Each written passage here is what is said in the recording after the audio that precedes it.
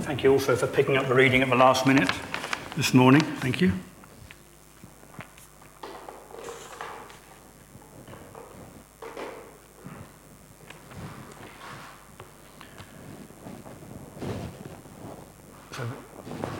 Lovely, thank you.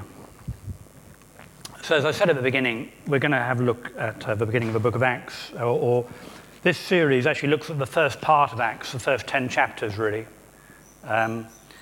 I suppose it did come out of me just thinking about where the church has been, and not just this church, but many churches, and what might the new year hold. And I thought the theme of the church in action, you see I've sort of played around with the word action there to try and get the book of Acts in there, is probably a good theme for us to look at. Because when we think about it as Christians, we are always to be in action in one sense. That doesn't mean we can't be reflective and meditative, but we are called to go. Jesus sends us. So we've got to go find something to do. And we're going to look at the book of Acts to help us inspire us on that. In that reading, in verse 8 of that reading that Joe read to us, Jesus says, "You will receive power from the Holy Spirit when the Holy Spirit comes on you, and you will be my witnesses in Jerusalem, in all of Judea, Samaria, and to the very ends of the earth." And in that verse, Jesus is promising the gift of the Holy Spirit to the church. But as I say, in the same breath, in the same sentence, he makes it pretty clear that the primary purpose of that gift is to equip the disciples to go, to get out there and to share the good news. It's a task that starts in their own backyard, but it's a task that takes them to the very ends of the earth. But before that can actually happen, the thing about the book of Acts, it's quite clear that before this can happen, which is Pentecost effectively, the risen Lord Jesus needs to leave his disciples, men, and also the women in his circle of friends, who he's grown, I'm sure, to love as well as they loved him. And he is to ascend to his rightful place at the right hand of God the Father. Because then the Father and the Son at Pentecost effectively are sending the Holy Spirit once more to empower the life of the church. And that happens by the Holy Spirit being a gift of God to each one of us as we live our days on this earth. So the book of Acts starts with the ascension and not with Pentecost. It's quite tempting with Acts to skip chapter 1 and go straight to chapter 2, but that isn't what Luke does. You remember Luke, who's writing Acts, is also the author of the Gospel of Acts, and he's creating a bridge between Jesus' earthly ministry and what the church is then going to go on and do in his name. So the ascension is a very important milestone on that journey of a continued mission of God, both before Christ, in Christ, and in the sense of after Christ on earth in that sense as well.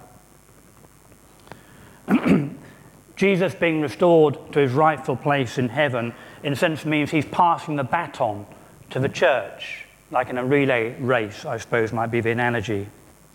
A church whose central purpose, like Jesus' central purpose, was and is and always will be, as long as it exists, to preach the good news of the kingdom. And we preach the good news of the kingdom. We do that just in word, but we also do it in deed. It isn't just about what we say from the pulpit or what we say in church. It's about what we actually go and do and how it's reflected in our lives. Now, when I looked at the passage, I saw a structure there which I think is quite instructive as well, because it helps us understand what those early followers of Jesus believed. What was the foundation, what was the ground on which they were standing in order to then, after Pentecost, be sent. And one of the things that Jesus does at the ascension, he seems to spend a lot of the time making sure they understand, these sorts of tenets as well. And that's really what I'm going to try and draw out as we look at today. But I do this as well because, that was 2,000 years ago, but the relevance for us today, it's very important to know what is the ground we stand on. If we get very ambivalent or or wishy-washy about understanding what is the basis of our faith, then how are we going to share that in a cohesive, clear message to anybody? All we're going to share is a muddly, fuddly, neutral story. So it's very important we individually know that, all right? And sometimes we have to remind ourselves about what we believe. That's important. That's part of a walk of a Christian, all right? But it's also important the church understands where this church stands as well, all right? So we're going to look at this and hopefully draw a few lessons from that. And again, the reason I suppose I want to emphasize this is that the danger is in church we can become very good social workers, and there's nothing wrong with good social workers, by the way, so do not misunderstand this comment. But the danger is we can become just good social workers. And we are more than that. We are heralds of the kingdom. All right? We're told to be out there declaring this to the world. All right? We're not called to just be good social workers, although there's definitely a place for good social work in the church. So I've talked about 4 pillars. I don't know if that helps at all. And I'm just going to look at each one in a little bit more depth. So the first one is Jesus rose. No, he really rose. All right? Verse 3, after his suffering, he showed himself to these men and gave them many convincing proofs that he was alive. And he appeared to them over a period of 40 days, and he spoke to them about the kingdom of God. It's pretty clear from the scriptures, and certainly from the Gospels, that quite a few of those followers of Jesus had their doubts about whether Jesus really had arisen. And we can see in this little scripture is that Jesus put aside much of his time in those 40 days, setting those doubts aside, so there could be no question, no room for doubt in the minds of those believers, those eyewitnesses, that he had indeed been raised from the dead. To strengthen the faith, Luke says, they were given many proofs. Sadly, Luke didn't bother writing any down for us, but he just says they were given many examples. It wasn't just one example, there were many examples. And Luke also says to us, they were convincing. They were convincing. And we do know, don't we, from various gospel accounts, that Jesus, when he met with his disciples after his resurrection, he invited people to touch him, to touch his body, put their hands in his wounds. He ate and he drank with them just to try and demonstrate how real his physical presence was. His resurrected presence, glorious presence, but still a physical reality in this world. Luke 24:39, Jesus said in one situation, look at my hands, look at my feet with the wounds. It's me. He's saying, touch me.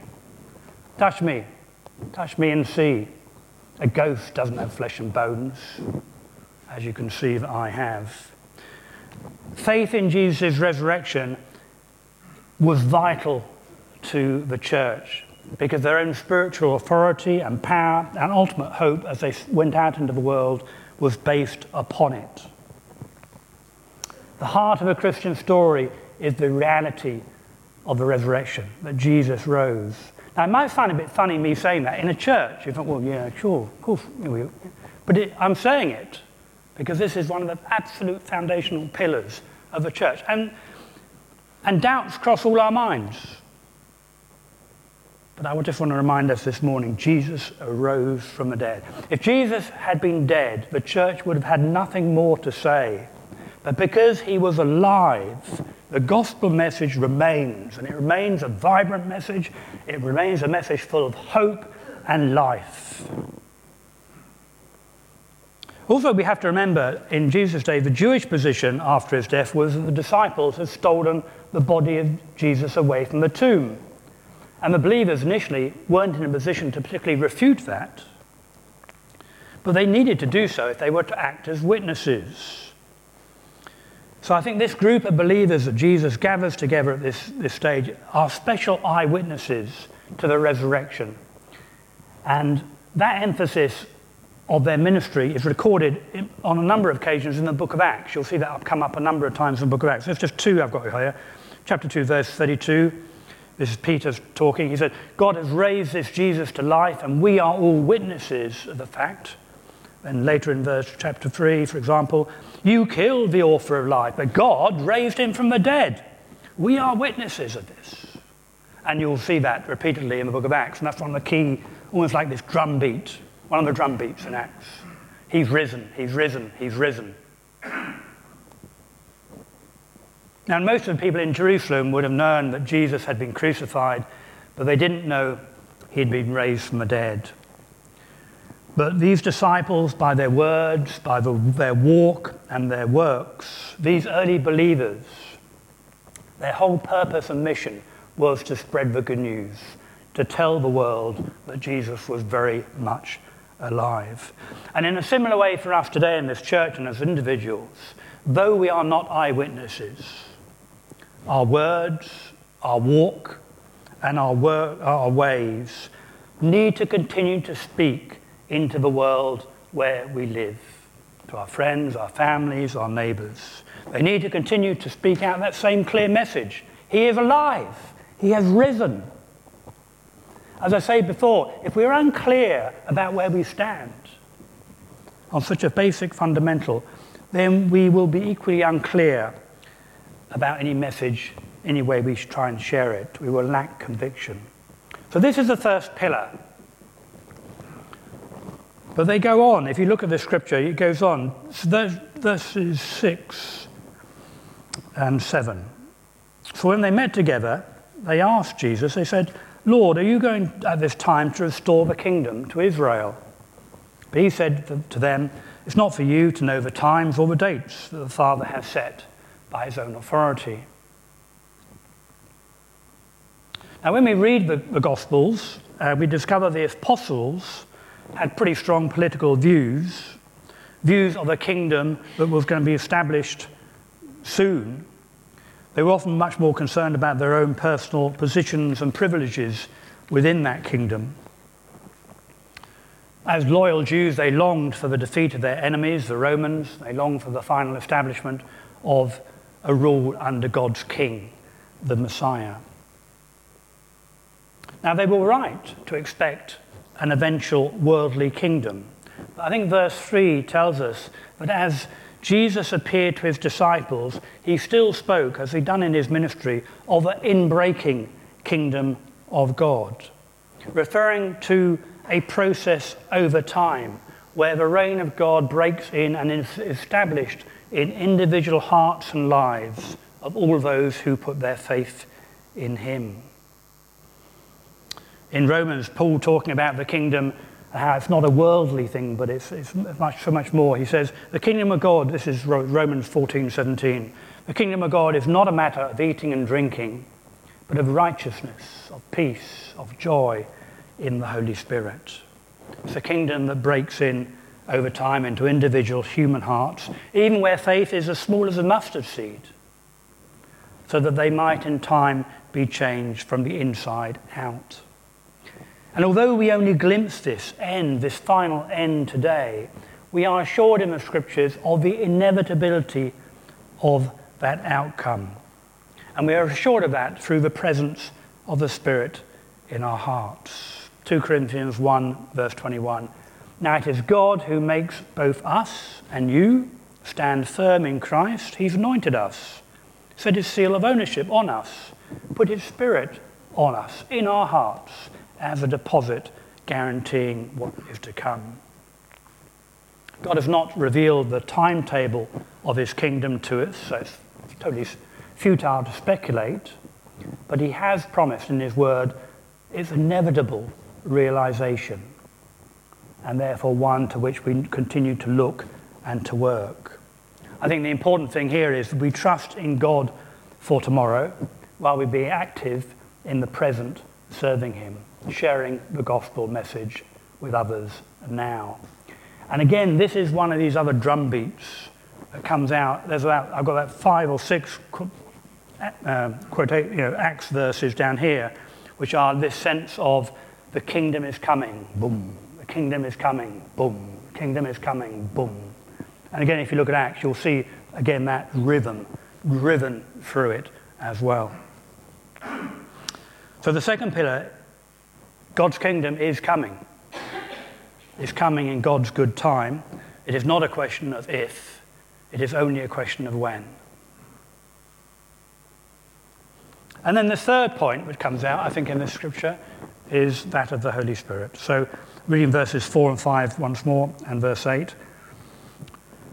On one occasion, while he was eating with them, he gave them this command: do not leave Jerusalem, but wait here till the gift of my Father has promised you, which you have heard me speak about. John, he baptized with water, but in a few days you will be baptized by the Holy Spirit. And then verse 8, and you will receive power when the Holy Spirit comes on you. You will be my witnesses in Jerusalem, Judea, Samaria, and to the ends of the earth. In the Gospel accounts, John the Baptist had announced a future baptism of the Holy Spirit. That's in all 4 Gospels. And now that prophecy is on the eve of being fulfilled. Jesus also had promised about the coming of the Spirit. We get a lot of that in John 14, 15 as well. It would be a Spirit who would empower the disciples so that they would be able to go and to serve the Lord and to accomplish his good purposes. That verse 8, I think, is also quite key. It explains the power in the church comes only from the Holy Spirit, not from men or women. It comes from the Holy Spirit. God's people in action. Action empowered inside out into the world. God's people who experience repeated filling of the Spirit as they face new opportunities and new challenges. People like us, ordinary people, but enabled to do extraordinary things because God was at work in their lives.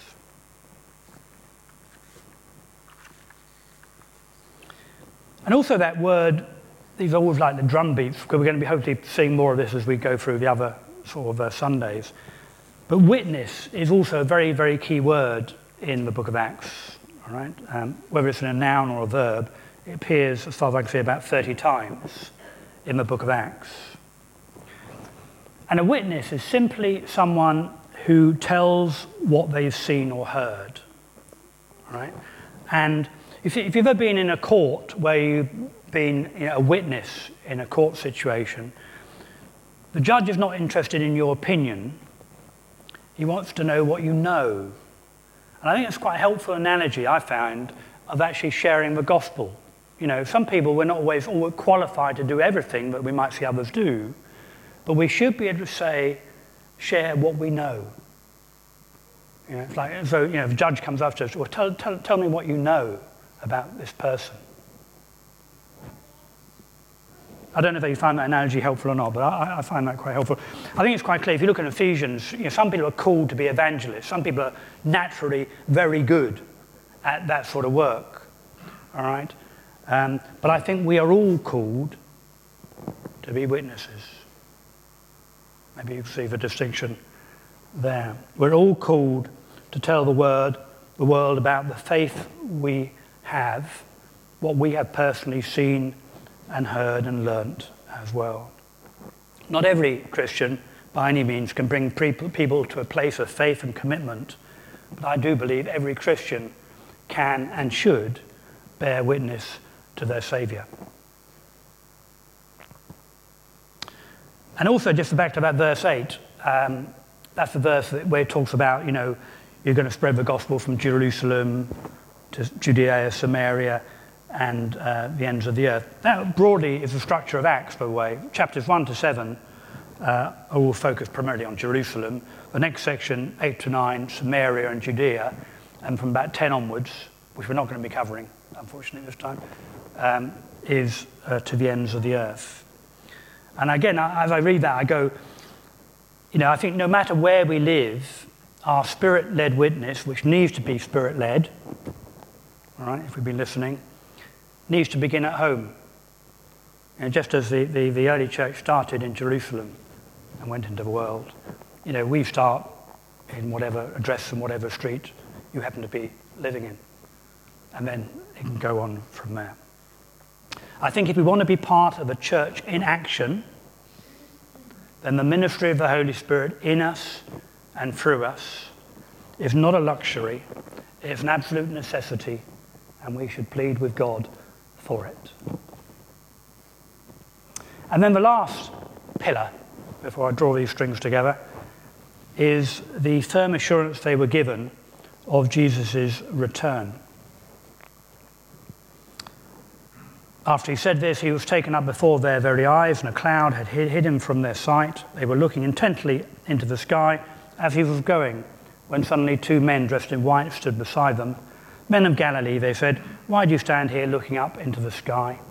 This same Jesus who has been taken from you into heaven will come back in the same way you have seen him go."